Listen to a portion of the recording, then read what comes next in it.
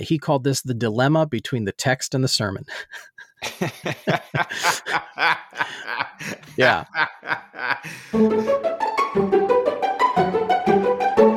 Happy New Year and welcome back to Reason Together, the podcast for Christians who think about stuff. I'm your host, Daniel Fox, here with my great friend, Tom Balsamo. And Tom and I have just been talking about last year a little bit, and glad that we're kind of at a restart here. And for some changes, you and me both. But anyway, good morning to you, Tom. Good morning. You threw me off for a second there because I'm expecting welcome back to Reason Together, and you start out with Happy New Year, and I was like, what? Wait, what? Oh yeah, it is a new year.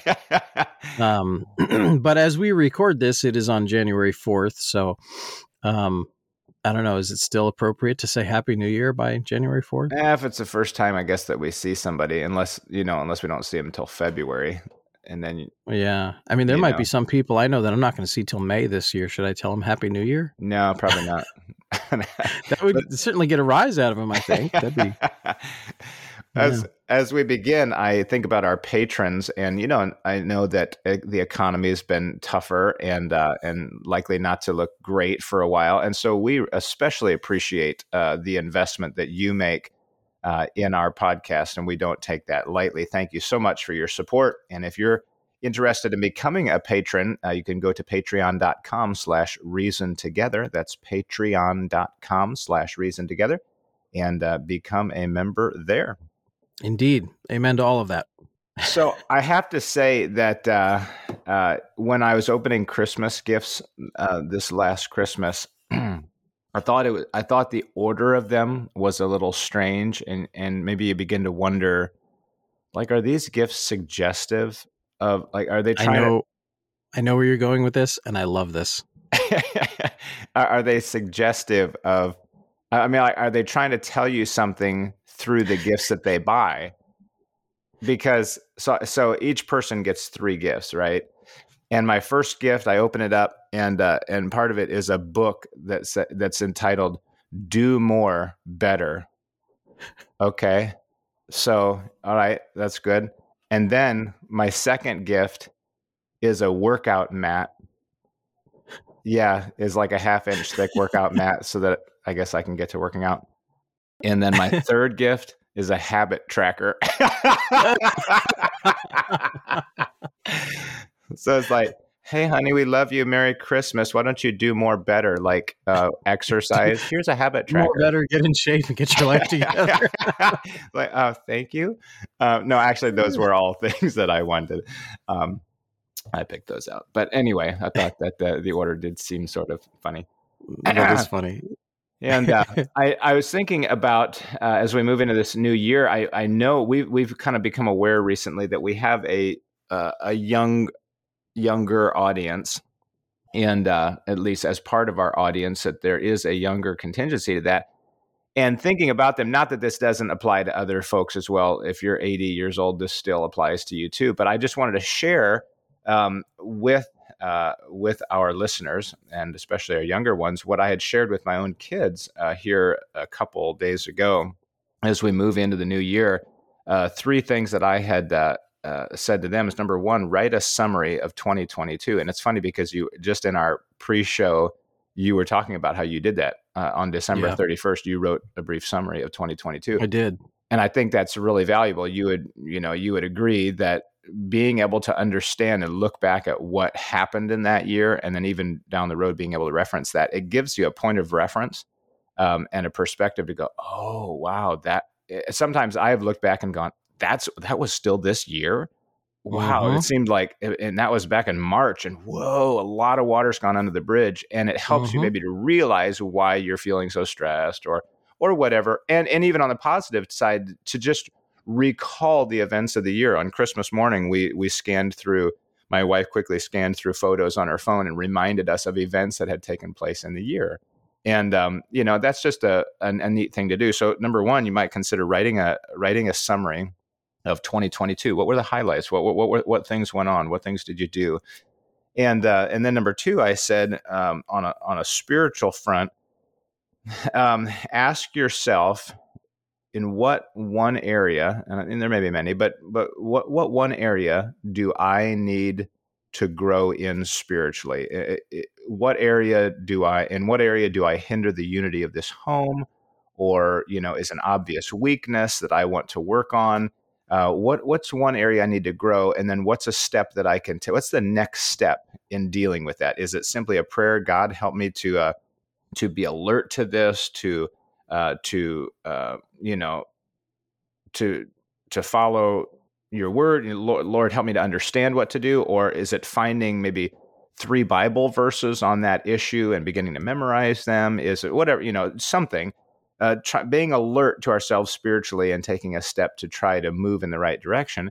And then thirdly, I said, what is something you want to learn?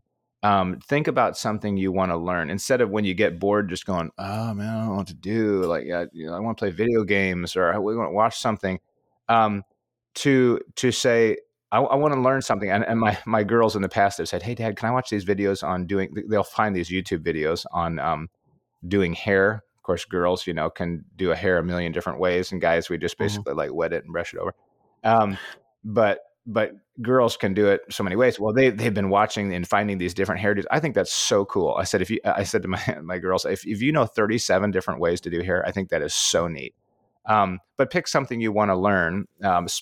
More so, maybe looking at reading, like find a book about it. Whether it's, I don't know, the Civil War, how to tie a knot, whatever. Find something that you can just sharpen yourself in this year and know more at the end of the year than you did at the beginning of the year. And maybe you'll get a month into it and say, I'm really not interested in this anymore. Okay, fine. Find something different. But what's something you want to learn and grow in? It doesn't have to be like spiritual or super spiritual. It's just expanding yourself, just learning something. And so anyway, that was kind of 3 things I left them with. Write a summary of 2022, think spiritually about one area you want to work on, and think about something that you want to learn. And hopefully we'll start to develop a culture of, reading and things like that. Excellent. But anyway, maybe what are some from our listeners? What are some things that you have found beneficial at the end of a year, or transitioning into a new year, or some things that you've purposed this year, or some angles that you've taken? Any thoughts you want to add to that, Tom? No, I think you were fairly comprehensive there. Okay, I'm sure we could add more things to the list, but that seems like one of those things that benefits from simplicity. Mm-hmm. So just 3 simple things that you can do in the new year. I think that's great. I don't want to overcomplicate it. Okay. Okay. Well, I think last episode, I picked out most, if not all, of our questions. So, how about you want to start us off? I kind of enjoyed that, honestly. Okay. I enjoyed feeling a little bit lazy there, and just they talk about decision fatigue. That's a real thing. Yeah, you're right. That's a real thing. And sometimes, I'll get to the podcast and be like, you know what, you pick. Just throw something at me. Well, it is good, but I can pick some. I've got some on the list here. I can pick some here. Let's see. I'll start with one from me, and then I'll pick one from you here, and then we can. We've got several from listeners here, but boy, I don't know if I'm ready for those. Let's see. All right. So this was something that originated from a conversation with my son about his schoolwork. And in a homeschooling family, you'll often find that both parents are involved in some way because conversations happen organically. Yeah. So even outside of the formal school day, conversations start about things from school, things that the kid didn't understand or needs help with, or what have you. And this was a question that came up, and my wife sent me the question from my son's test, and she said, he's curious about this. He's struggling with this. Do you think you could have a conversation with him about it? And the question from the book was, is truth still truth regardless of its source? Offer your thoughts. Okay. Yeah. And to give you some context of where the question comes from. It was a discussion on the early Catholic Church and Aristotelian thought, that is philosophy a la Aristotle, and Thomas Aquinas. And the question was, is truth still truth regardless of its source? And I figured I'd throw it out to you and see what you think. Well, I understand that people can use truth as in a half-truth to create a deception, but I'm going to draw it back a step and say the source of all truth is God. So yes, the truth is always truth, and it only has one source. God is the founder of reality. It's people that become conduits of or expressors of truth. And so sometimes they'll use a truth in a deceptive way. But kind of the old saying, I enjoy this one, even a broken clock is right twice a day. So you can look at a politician and be like, we say, oh, he's a liar. Well, he can still state a truth. He can still say something. Right. And we go, well, I don't want to countenance the truth from him because he's a liar. Yeah, but he actually might say a true statement. And so, even a pagan or an occultist could say something that is true. And I'm not calling Aquinas a pagan or occultist. I'm just saying, I'm just making an extreme statement. So, I would say that the source of truth is God, and so yes, it's always true regardless of where it comes from, because that's my short answer. Good, yeah, and that's kind of leaning on sort of where I think the text was going with it, his school text. If there's a Greek word that comes up frequently in the discussion of Aristotle or Aristotelian thought, I would guess you'd know this word. It's the word telos. Have you heard that word before? Yes. Yes. I don't want to put you on the spot too bad, but do you remember what it means? I want to say that the Greek idea of that is complete or whole or finished, if I remember correctly, or am I wrong? I think that's getting close. Okay. I would give it the idea of purpose. Cool. Okay. Yeah, so like something that has finished its purpose, it's completed its task. In other words, in my mind, I'm thinking of like a tool that does a thing. And it's maybe like some sort of socket that only fits that thing. And it's the only tool that'll work for it. And without that thing, the tool is purposeless. And in order for that tool to fulfill its purpose, it has to do the thing that it was made for. And in Aristotelian thought, at least in my understanding of it, is that Aristotle, not being a necessarily God-fearing man, used reason to try and rationalize certain things in the world, and would often come to conclusions that were good conclusions. Right. Now, some would use that to say, well, then what do you need God for? And that's a whole nother discussion. But the idea of comparing Aristotelian thought versus revelation. So you have reason versus revelation. If I, and the illustration I gave to my son was this, I said, okay, let's say you were a researcher and you examined families from the last 200 years, statistical data over the last 200 years. And what you concluded was that the most stable family unit in which the children grow up to be productive members of society are homes where there is father, mother, children. Sure. And there's a respect given to that order. And you could conclude by reason from your statistical data, the design, the telos, the purpose of the family is best fulfilled when there is father, mother, children. Right? You came to a true conclusion. Right. The source of that conclusion was your reason, because naturally, in your own brain, you can rationalize a true thing that is revealed in nature, where you can say the natural purpose of this is this. This works best.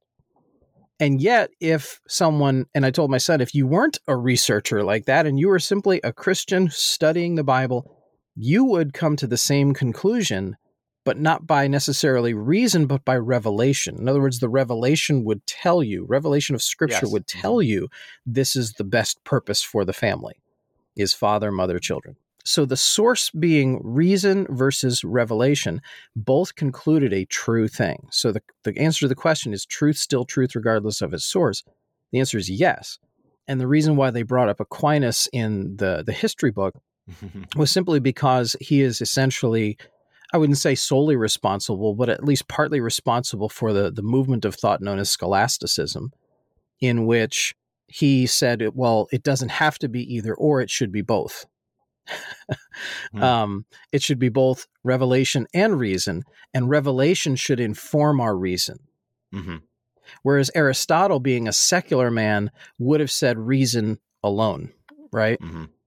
So that was kind of the nature of the question. Is truth still truth regardless of its source? Yes. And the reason why we can discern truth, even as natural human beings, is because God made us like a tool for a certain purpose, right? He made us to understand what we were made for naturally, if we're willing to sit down and think about it. But we need revelation from God to kind of really fully understand and complete the picture of what it is his design is for people. Good. Truth is always a fun thing to think about. Yes. It's good. All right. Let's see here. This one is from you. Okay. Oh, what's the first word here? Is it okay? Do you want to do that one? Sure. Okay. I thought this a while back. Is it the preacher's responsibility to apply Scripture to people's lives, or is the preacher just responsible to tell the people what the Bible says? Because it seems like a lot of problems come in the step of application, because so many maybe read a text and immediately jump to application as if it were the interpretation of the text. Yes. And so, just asking the question, does the preacher simply have to tell the people, here's what the Scripture says, here's what it means, and expect then that they'll understand it and the Holy Spirit will make application? Or is it the preacher's job to think of applications for that text and to apply that text to the people's lives in various areas? I would say both. If the options are let the Holy Spirit apply the text to the person's heart, that's necessary, because the preacher won't always know how it needs to be applied. Yes. To the person. You don't know what's going on in someone's heart and life all the time. However, there also does need to be application made by the preacher, because without it, some people who maybe are less mature don't understand the point. Yes, and right. You'd in a sense be leaving them hanging. Does that make sense? Right. I mean, you just if they wouldn't really understand the significance of it, if you didn't make some application. The application almost becomes an illustration of the relevance of the text, that here's Right. why this text written thousands of years ago actually has an impact on your life. Right. I think about Nehemiah 8:8, which says, "So they read in the book, in the law of God distinctly, and gave the sense and caused them to understand the reading." It seems like in that you could see some illuminating of the understanding, which can include application. But like you're saying, we don't apply in every nuance, because number one, I don't think any man has the mental faculty to do that, because the thought of Scripture can be applied 1,000 different ways, in 1,000 different situations. And yet what we're doing then, so to read a text and say, what this is saying is that you shouldn't listen to this specific music group, bless God, and I don't want to say that irreverently, but to say this could be applied here, this could be applied here, this could be applied here. beginning to basically whet their appetite for, oh, I see. Yeah, right. Wow. I see how that can be used. And then the Holy Spirit can continue to make that application in decisions that they make and thinking that they have, down the road. Yeah. So certainly I think he needs to focus on understanding, what does the scripture mean? And unfortunately, many may not do that, or to the degree that they should. That primarily the first question you're asking is, what does this say? And what does it mean? Then make application. Right. Well, I mean, there's a simple formula in my head about preaching, and that is explain, interpret, and apply. What's the difference between explain and interpret? Well, when you explain the text, you're kind of giving the context. Why is this here? Who is this being written to? What does it basically say? What was the original purpose of it? And so on. And that would kind of, that last thing, what was its original purpose? That kind of brings you into interpret. So now you're actually explaining deeper. Mm-hmm. Does that make sense? Mm-hmm. So explain and interpret are different in that explanation is kind of the 30,000 foot view. Mm-hmm. Interpret is more of rather than the bird's eye view, it's more of the worm's eye view. And then application follows that, which is, what is this information useful for me for right now? And there was an interesting thing that Spurgeon had said, and I'm trying to find it in my Evernote here. I'd saved it a while back. So Spurgeon had said about preachers who leave off basically applying the scriptures. He said that preachers who engage in that kind of preaching, he calls them, quote unquote, microscopic divines who are involved with sacred miniature painting and holy trifling. Wow. And the idea is that they don't want to actually apply the scripture to people's lives. They want to just kind of bloviate on about it in some high sense that people can't grasp without ever actually bringing it down to where people live. Mm-hmm. The quote I have from here is from Lectures to My Students, page 75. He says, "He is great upon the 10 toes of the beast, the 4 faces of the cherubim, the mystical meaning of badger skins, and the typical bearing of the staves of the ark and the windows of Solomon's temple. But the sins of businessmen, the temptations of the times, and the needs of the age, he scarcely ever touches upon. Such preaching reminds me of a lion engaged in mouse hunting." So even the man who many refer to as the Prince of Preachers, right? And he's still just a man. Even Spurgeon said there needs to be some sort of application here. And I think it's fair, if we think of what application is, that even the biblical preachers did this. So they just did it in a way that maybe we don't always recognize immediately as application. But it was in the book of Acts that Peter observes what's happening in front of him in Jerusalem. He's observing the times presently, the present day scenario. And he says, this is that which was spoken of by the prophet. So what is he doing? He is referring to scripture to say, well, this applies to now. That is an application. Albeit there are some distinctions there with prophecy that make it different than preaching. But he is applying scripture that was revealed to a present day situation. And then he goes and he quotes, I think it was the book of Joel, and essentially applies scripture to their present day. Does that make sense? Yes. Yep. And I think about, as you were starting to say that, I thought about a parable. That parable is very much that. It's like, hey, here's a thought, and here's a parallel. Here's a I'll apply what you know of this over here to this over here. And to me, there could be an immediate application. That because that's the whole intent, is to make this thing understood. Obviously God wants it applied, and maybe I'm just, and not that I question whether a preacher should really apply, but to think, well, to what degree, what is the priority of his application? Meaning he should first be understanding what the text says. But I do think maybe somebody already has, but maybe somebody should write a book on how to apply scripture.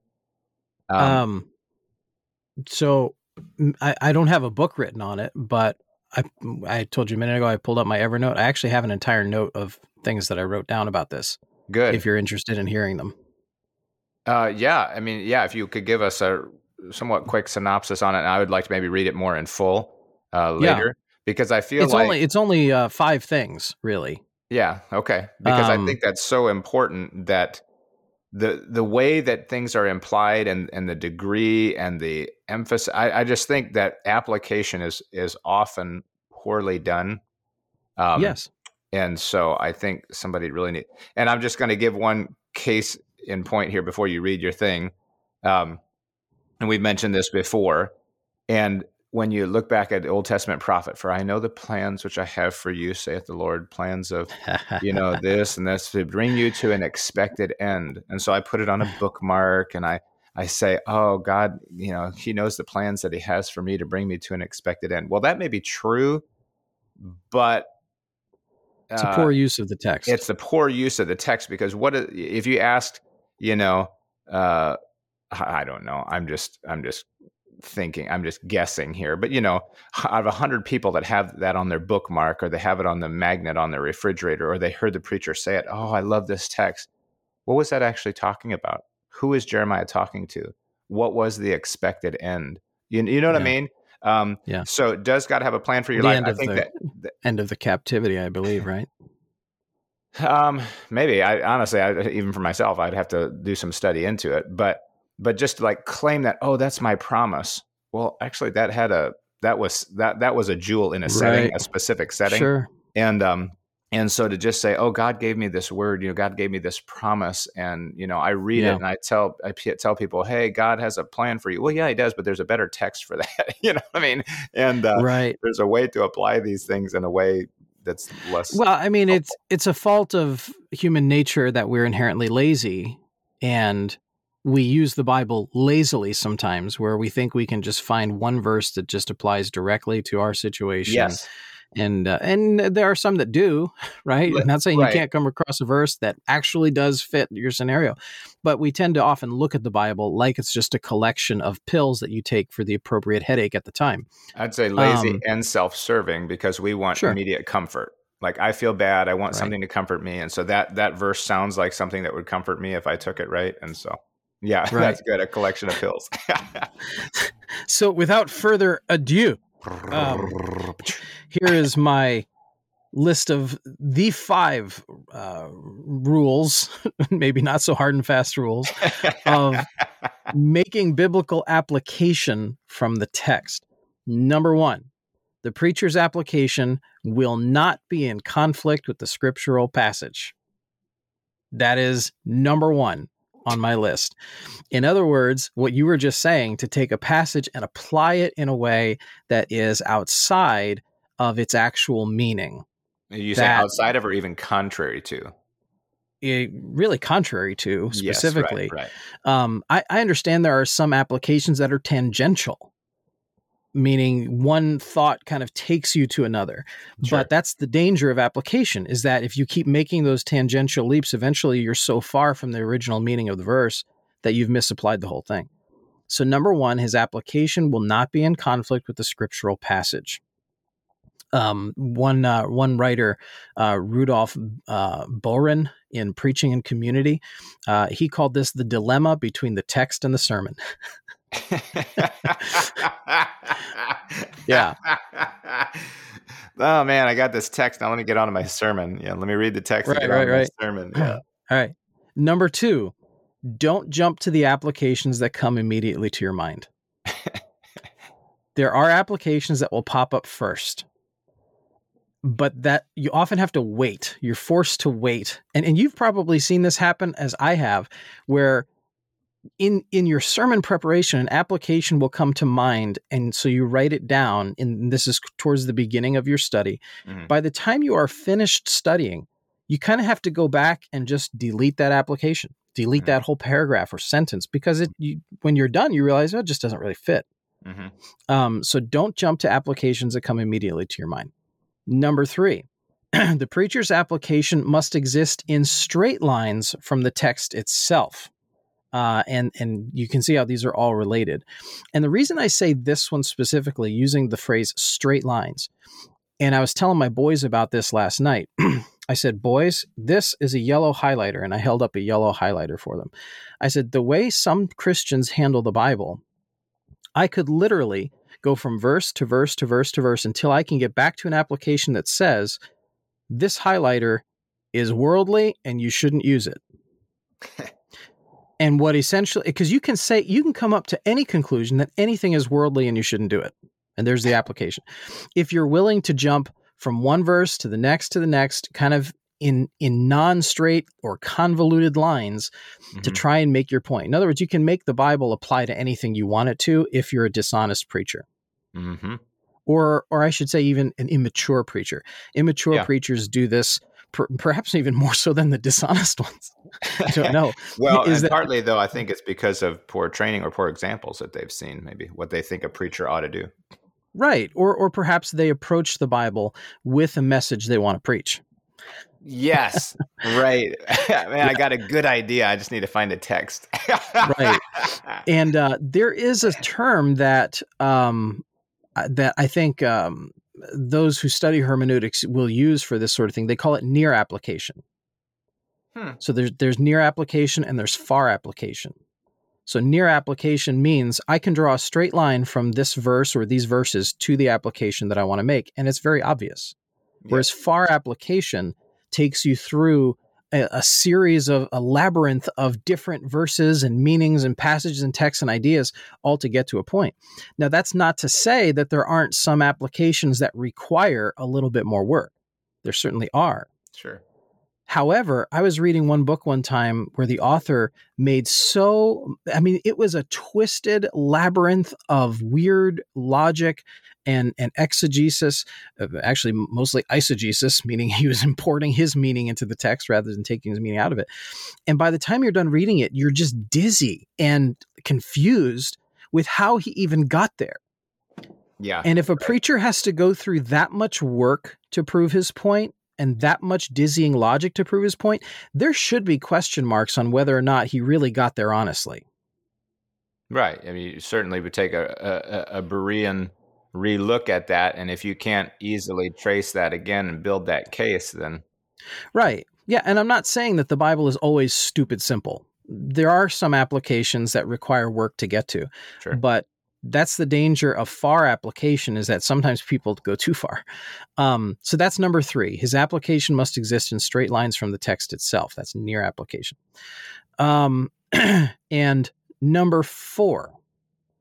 Oh, and by the way, just a point on far application before we get to number 4. Mm-hmm. The idea with far application sometimes is the listeners will become so confused that they're forced to make a trust decision rather than a logical decision. They get so confused with the topic. They're like, well, I mean, he's the preacher and he's studied it. I guess I'll just take his word for it. Right. And that's not what you want. You want people to see it for themselves. Right. And I know of whole church movements of people where you can tell the folks are just repeating what they hear the preacher say on their certain pet doctrine. And they have no idea what they're talking about. It's just the preacher has dizzied them with his weird logic that they're confused and they have no choice but to just decide to trust him, that he's right. And anyway. Yeah. And I would just say that it's kind of like in ordination. You remember when you went through ordination that we said, it's okay if they ask you a question to say, I haven't landed on a position on that yet, but I'm still studying. It's okay to say that. But if you say that as an answer to every question, that's a problem. You know what I mean? Yes. And so those trust decisions, I can understand that there are doctrines and concepts in Scripture that may be pretty weighty. And for an immature believer, at times you can just say, look, I don't have time to try to flesh this all out for you right now. But for now, trust me when I say this, and let me move on to this. That's not, you're certainly open to them investigating it and learning more about it. But if like every service, multiple times, they're having to make this trust decision, like, I don't really understand most of what he's saying, but I'll just take his word for it because he said it, and like you said, you just become, you get into a place where the people are just yes men, like, yeah, preacher, yeah, amen, because you said it. I don't really understand it, but yeah, whatever you said. Right. Well, if all of your sermons are that way, you're either a dishonest person who's trying to make the Bible say things that aren't apparent, or you're just not apt to teach, at which point you should find a different career. Or study. Yes. It just, yeah. So anyway, that's number 3. Number 4, the preacher's application will not create a crutch of ease for the listener. Okay. And again, you can see how this is related. It's kind of, we're building a brick wall here layer by layer. In other words, as a preacher, you have to be able to show your work. So like if you remember when you were a kid, and you'd be called to the board in class to do math, right? Yeah. And that was always terrifying when you were called to the front of the class to do the math on the board, because you couldn't just say, "Oh yes, teacher, X equals 7." No, right. The classic rule of math: show your work. Yep. You must show your work. Well, do you realize it's the same in preaching? You must show your work to the listener rather than just tell them what the application is. You have to be able to show them how you got there. They need to be able to see it. And if they cannot see it, you haven't done your job yet. I don't care what anybody says. And I'm not some expert preacher, but I can tell you, as someone who's listened to preaching his whole life, if they're listening as intently as a person can listen and they still don't get what you're saying, you haven't done your job yet. You have to be able to show your work. And some applications are complicated and they're very mature applications. They're far applications. But others are complicated just because the preacher's stretching a bit and he's wrangled the text and he just wants to make an application real bad, even though it isn't there. Man, that's good preaching. Not in the Bible, but it's good preaching. Yeah. I love. Why let the Bible get in the way of a good sermon? Yeah.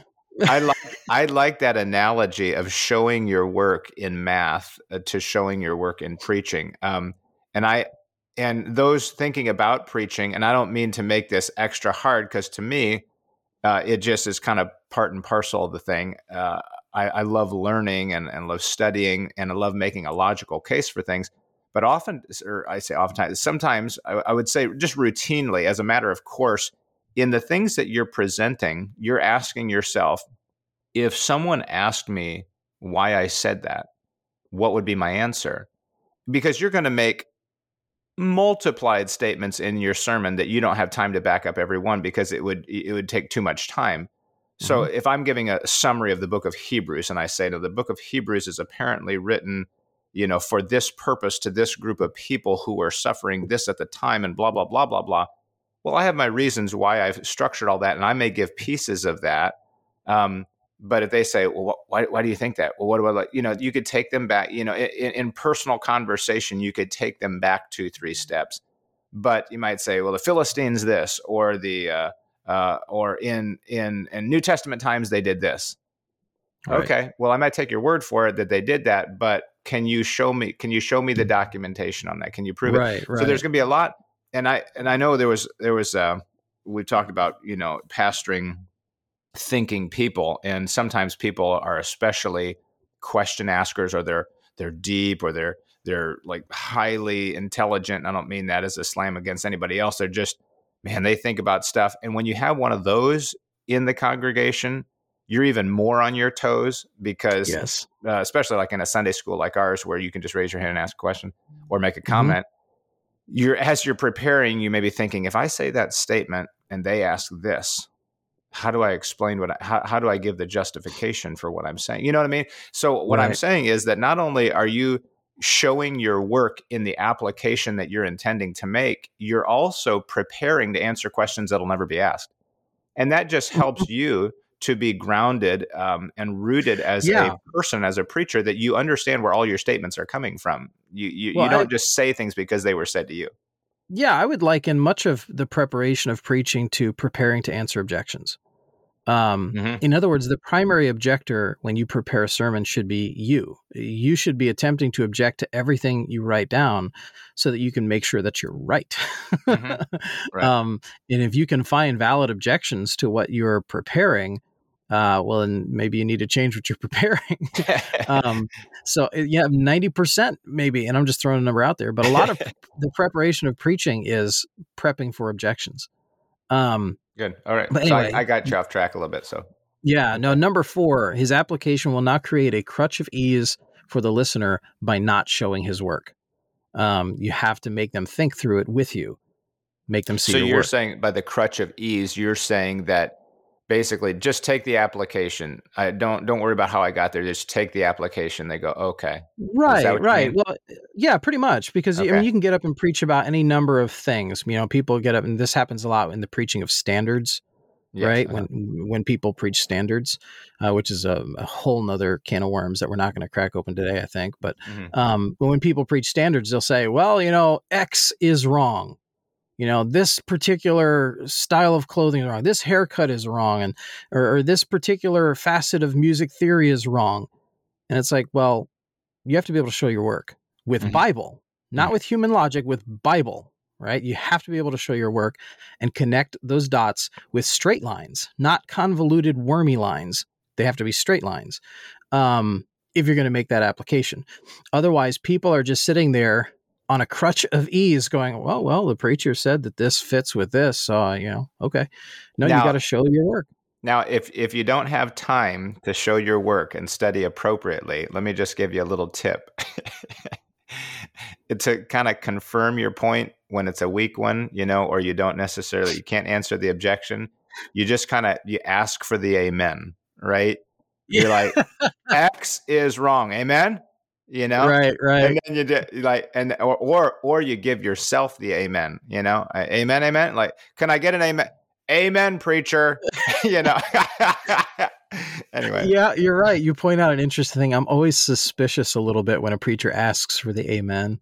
And I'm not saying I've never done that. I think every preacher maybe has done that at some point, just kind of instinctively. It's sort of part of the lingo, the verbiage. It's part of the lingo. Yeah, after a while.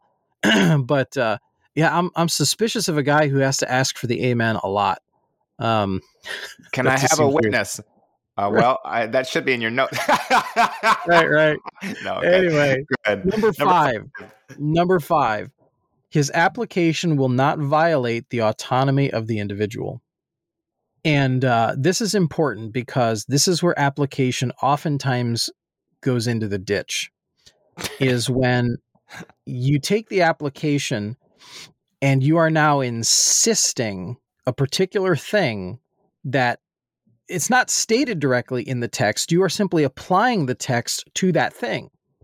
And you're now insisting.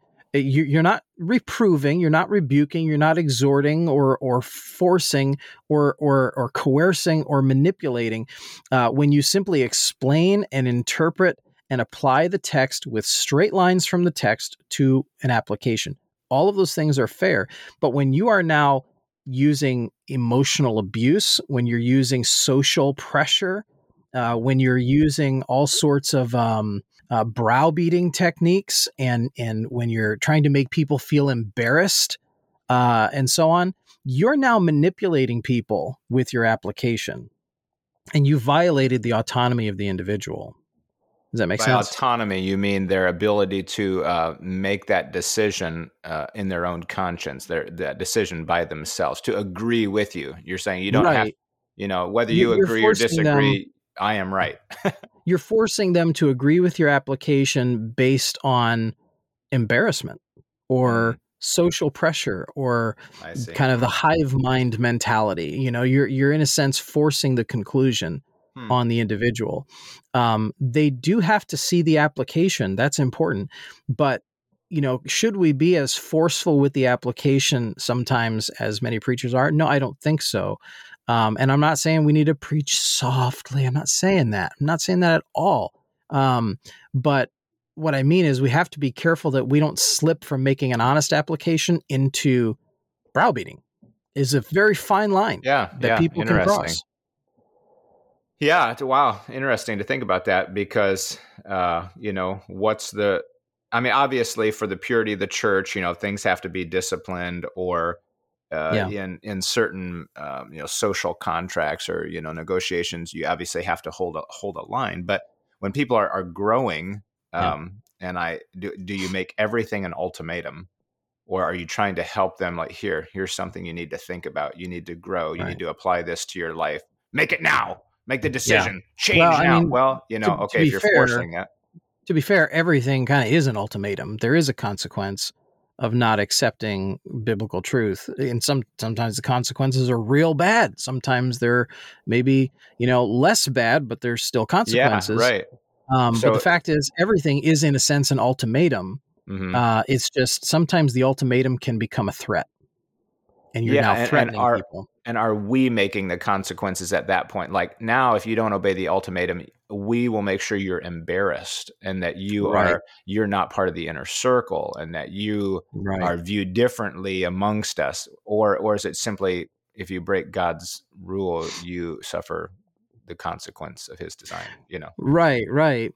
And I guess when it comes to application, when it all comes down to it, if you can preach through a message and all you've done is explain and interpret, people can leave the message essentially saying, so what?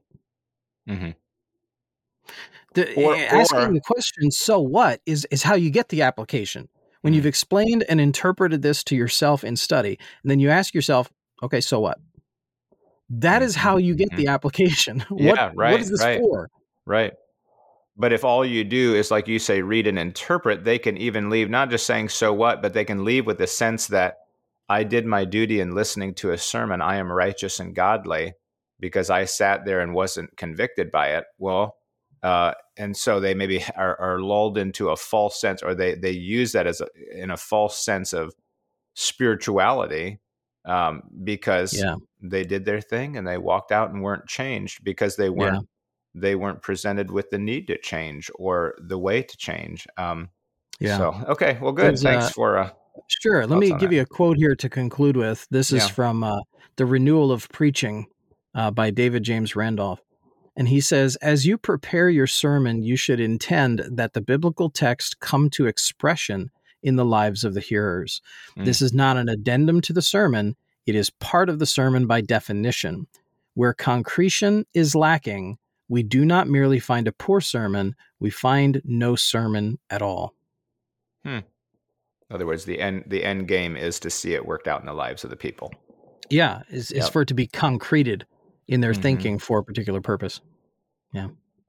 All right. Well, we have some other enjoyable stuff to go over, but we're going to have to wait until the next podcast, or we'll see what we're going to cover here in the after show. But we have to, speaking of transitioning into a new year, we have to transition into a new phase of this episode because our time is done. Wow. That went fast. Listeners, thank you. And if you have any thoughts, any thoughts on what these things that we've been talking about, or just something totally different, I've got another one here that I'm looking at that's a neat question and off the subject of what we've been talking about. We'll have to cover it in another episode, but it's from a listener and a patron. And if you have thoughts of that you just questions you have about life and how to connect some of the dots, and you wouldn't mind giving that to us to help reason together, and then share it with us. reasontogetherpodcast@gmail.com. Share your thoughts, your perspectives, even disagreements. I know that you wouldn't have any disagreements with me personally, maybe with Tom. But anyway, if you had any disagreements with Tom, then reasontogetherpodcast@gmail.com. Thanks for listening. Well, thank you for throwing me under the bus, Daniel, there. Happy New Year. Yeah. That's it. We are encouraging balance, developing perspective, connecting faith through practice, and throwing Tom under the bus on a weekly basis. This is Reason Together.